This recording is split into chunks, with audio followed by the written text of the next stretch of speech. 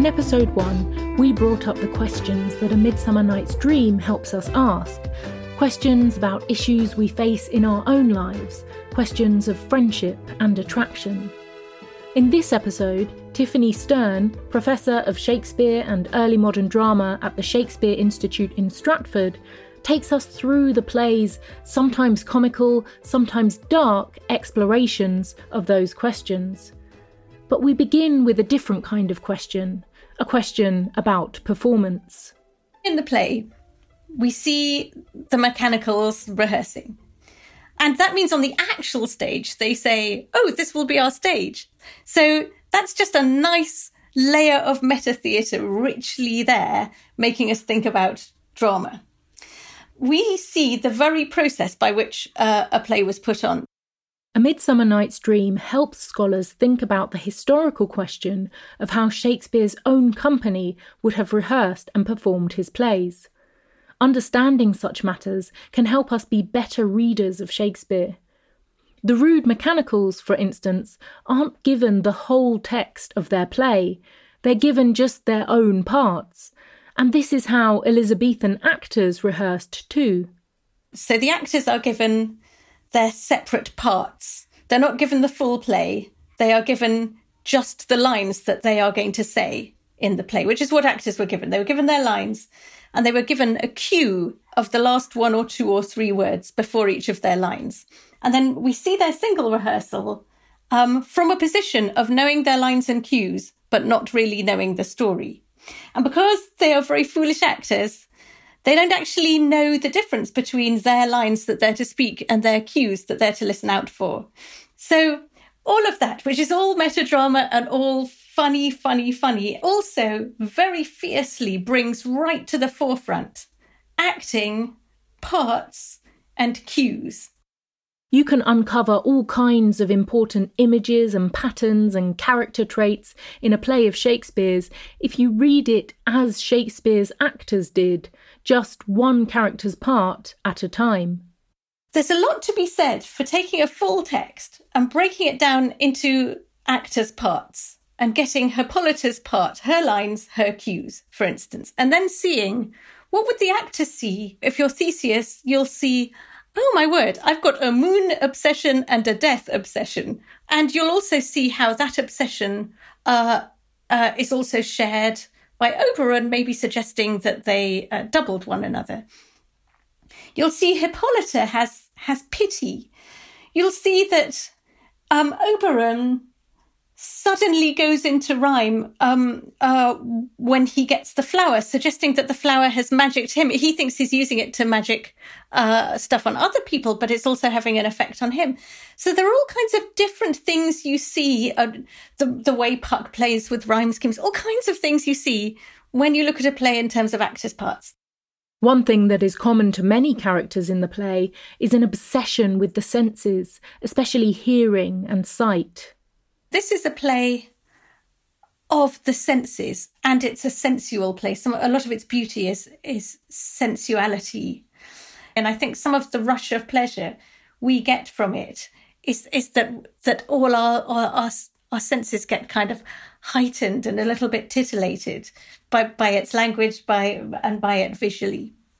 A Midsummer Night's Dream features songs and music, and it contains some of Shakespeare's most lyrically beautiful language, especially about nature.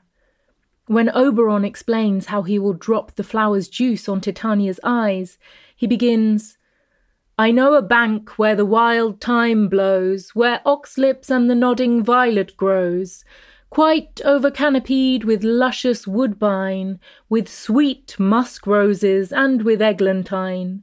There sleeps Titania, and there the snake throws her enamelled skin. This long description of the flowered bank is not at all necessary for the plot, but it conjures up a richly sensuous image of the forest. So do Titania's orders to her fairies to tend on Bottom. Feed him with apricots and dewberries, with purple grapes, green figs and mulberries, and pluck the wings from painted butterflies to fan the moonbeams from his sleeping eyes. These lines are rich with an appetizing abundance of tastes, and also signal the play's intense interest in eyes.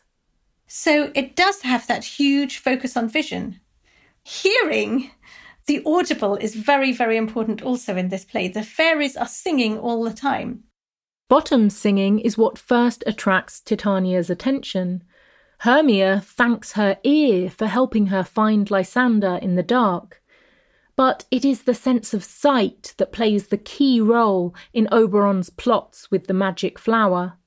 It's a play with the randomness of a magic flower that makes you instantly fall in love with the first person you see, and the randomness of putting the flower in people's eyes and taking it off or not shapes quite a lot of the drama. Oberon describes the magic flower as making any man or woman madly dote on the next creature they see. The word dote refers to a mad, foolish kind of passion, and in this play, the word love tends to have a similar meaning. The word love is used a lot in the play. It does not mean romantic affection. It means fancying or sex, or fancying and sex. Once you know that, you kind of understand the whole of the play. Love is more likely to prove to be just infatuation or physical passion if it depends solely on what you see. In this play, the whole plot revolves around people being driven in and out of love by their eyes. When Titania falls in love with Bottom, she declares, "Mine eye is enthralled to thy shape." When she falls out of love, she expresses herself in almost the same terms. "Oh, how mine eyes do loathe his visage now." In this play world, these rapid shifts of passion occur because the character's eyes have literally been enchanted by the flower. But Shakespeare suggests that the flower's juice, like Cupid's arrow, may just be a metaphor for the irrational, sensory way that human passions normally work when no magic is involved at all. Another of his great, great interests is what brings about love in the first place. You want it to be led by the heart and the head, but actually, it's in the eyes, it's what you fancy. It's whether you fancy someone or not. It's not as deep as you hoped. That's certainly what this play has as a focus. We're told that Cupid is both winged and blind. You know, Cupid doesn't see. He hurls his arrows around randomly. And in a way, the flower is the extension of Cupid. It has a random effect on the person whose eye it goes into. And oh my word, we thought that was love. Lysander and Demetrius's speeches underscore the idea that love might not always come from the heart or the head. They speak most emphatically about the rationality and authenticity of their love when their feelings have been manufactured by the magic flower. After Puck enchants his eyes, Lysander declares to Helena, "The will of man is by his reason swayed, and reason says you are the worthier maid." And at the end of the play, Demetrius describes his desire for Helena's love in idealistic terms. "Now I do wish it, love it, long for it, and will forevermore be true to it." But the flower's magic is apparently still on his eyes. And they both think they've worked something out. That's what they both say. I've thought it through. I've worked out who I really, really love. And that's what we want to hear. That's where we want the play to go. Yes, it's rational and it's thought out and it's meant and it's chosen. But the play undercuts everything they've said by the fact that you pour some juice in someone's eye and they change their mind, and then you pour some other juice in their eye and they change their mind back again. So what did it really, really mean? So the whole play, its plot suggests, no, it's random and it's not rational and it's not meant. You just, after the fact, try to rationalise it. That's not where we want it to go, but I think that's what the play says. The magic flower certainly creates tremendous comedy, as Lysander makes fun of Hermia's small stature with insults like, You bead, you acorn. And Helena runs away from Hermia, declaring, And though she be but little, she is fierce. But even as it makes us laugh, the magic flower plot can also unsettle the other kind of comedy we're expecting, the kind that ends with happy, loving unions. This play is never about romantic love. It's about the desire for ownership and sex. The women fall prey to that too. One of the flower's most distressing effects is that it doesn't just conjure up romantic passion that isn't real. It also threatens the real love found in genuine friendships. The women have a background pre-play, which the men don't. And their background was female amity. Perhaps Helena's most moving speech is her plea to know why Hermia has joined with the men in mocking her. The hours that we have spent when we have chid the hasty-footed time for parting us, oh, is all forgot, she says. She describes how they used to sit and sing together, as if our hands, our sides, voices and minds had been incorporate. A description that could apply to an ideal romantic union too. A similarly moving speech is Titania's description of her votaress, the mother of the Indian boy. The other great friendship in the play was indeed Titania's friendship for her votaress, who died, and Titania took on her baby boy. And that is very charming. And then at a certain point in the play, she just gives the boy to Oberon. That doesn't make sense with the story hitherto. We thought the whole point was that she loved and wanted to nurture the boy and keep the boy. And then, after all the bottom business, she's just lost interest in the boy. It doesn't matter so much anymore. That's horrible. What about the votaress? What about the memorialization of that friendship and that love?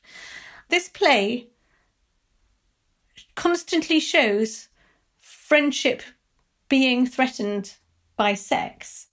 This similarity between Titania and Helena, both having their friendships compromised by the flower, reflects Shakespeare's main strategy for structuring this play, creating parallels between the different worlds and the different characters to emphasise their key qualities.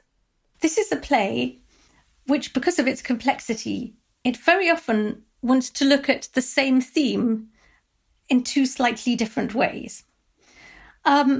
So structurally, one of the big ones is the play in a play telling a love story that ends tragically with the lovers dead, versus the bigger play, this play, which tells a love story which ends with everyone married.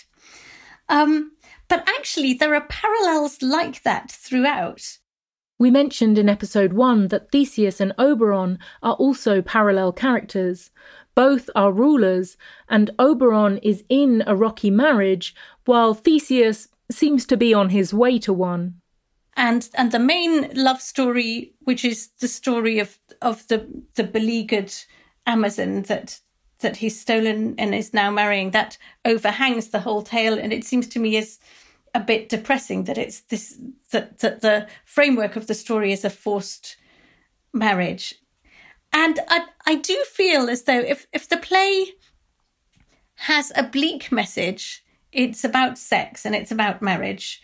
It's about how there isn't real love and there isn't real friendship, and people will give over almost everything to sex with someone who isn't even that nice. And you know, and in that way you go, oh my word, but then is this a comedy at all? That bleak suggestion about sex and love might seem to corrode the play's comedy, but it might also be part of the play's power. In spite of its fantastical setting, the play connects to our real experiences. None of us have ever had our eyes enchanted with Puck's magic flower, but most of us have experienced the heartbreak of love and its bizarre irrationality. Everyone alive has probably experienced loving someone who didn't love them back. I think just about everyone knows what it's like, or they don't love you as much back as you love them. And you can't understand it. And you can't understand, given that I feel this way about you, how do you not feel that way about me? We've all experienced that. And most of us have experienced the reverse, the horror of someone loving you more than you love them. And you're thinking, but why would I love you though? We've all experienced that. So on one level, Shakespeare is going to that place that we all know about and that we all know is illogical. And I think we all know that there's something insane about love. And you are often drawn to love an unsuitable or unavailable person. So Shakespeare goes to that place. He dares to go right there. And he dares to go, looked at externally, it's all pretty silly. The first time you hear it, it's an uncomfortable idea that love, which we build up and glorify in so many ways, can be illogical or insane or silly. But it can start to make sense when you realise that it does actually chime with some of your experiences.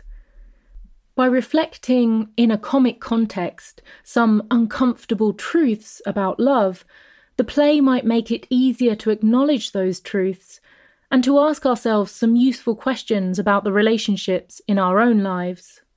Quite often with the play, we're looking for the answer, the thing that it is saying, which is the message that we can take out and rule our lives by.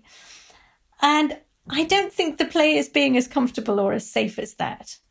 My problem talking about this is that it's hiding the humour of the play and making the play sound very, very dark. The play's sceptical take on love and sex and friendship might seem like it's ruining a light-hearted comedy with quite a lot of unnecessary darkness. But on the flip side, we could also see the play as taking that darker side of passion and lightening it up. Around the same time Shakespeare was writing A Midsummer Night's Dream, he was also writing Romeo and Juliet.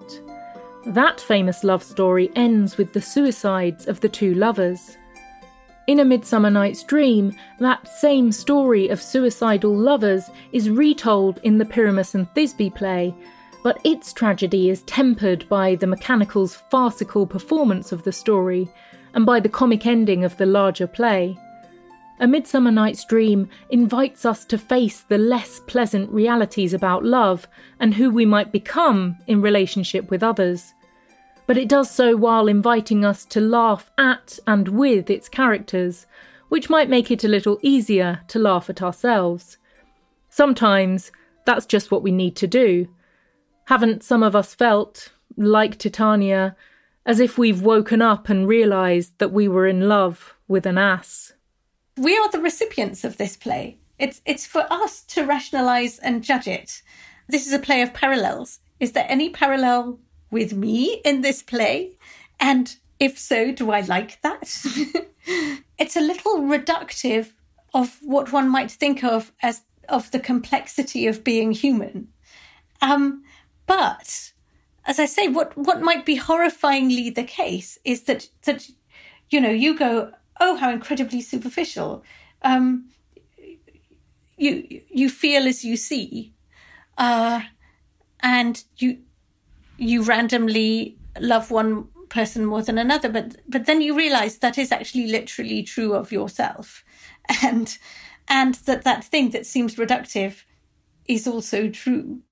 Puck makes fools of the lovers by putting the flower's magic illusion on their eyes.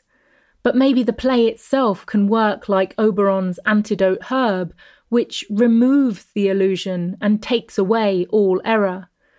It's a fantasy that can clarify reality, with at least a few laughs along the way.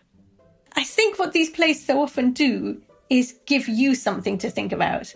And one thing you can think about is, does your love have a sure foundation or not?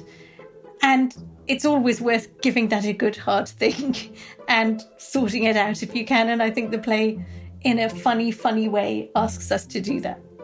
So experiencing Shakespeare is a way of thinking through issues in your life.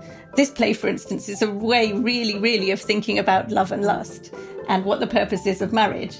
As I say, it doesn't give you answers, but it gives you fabulous questions.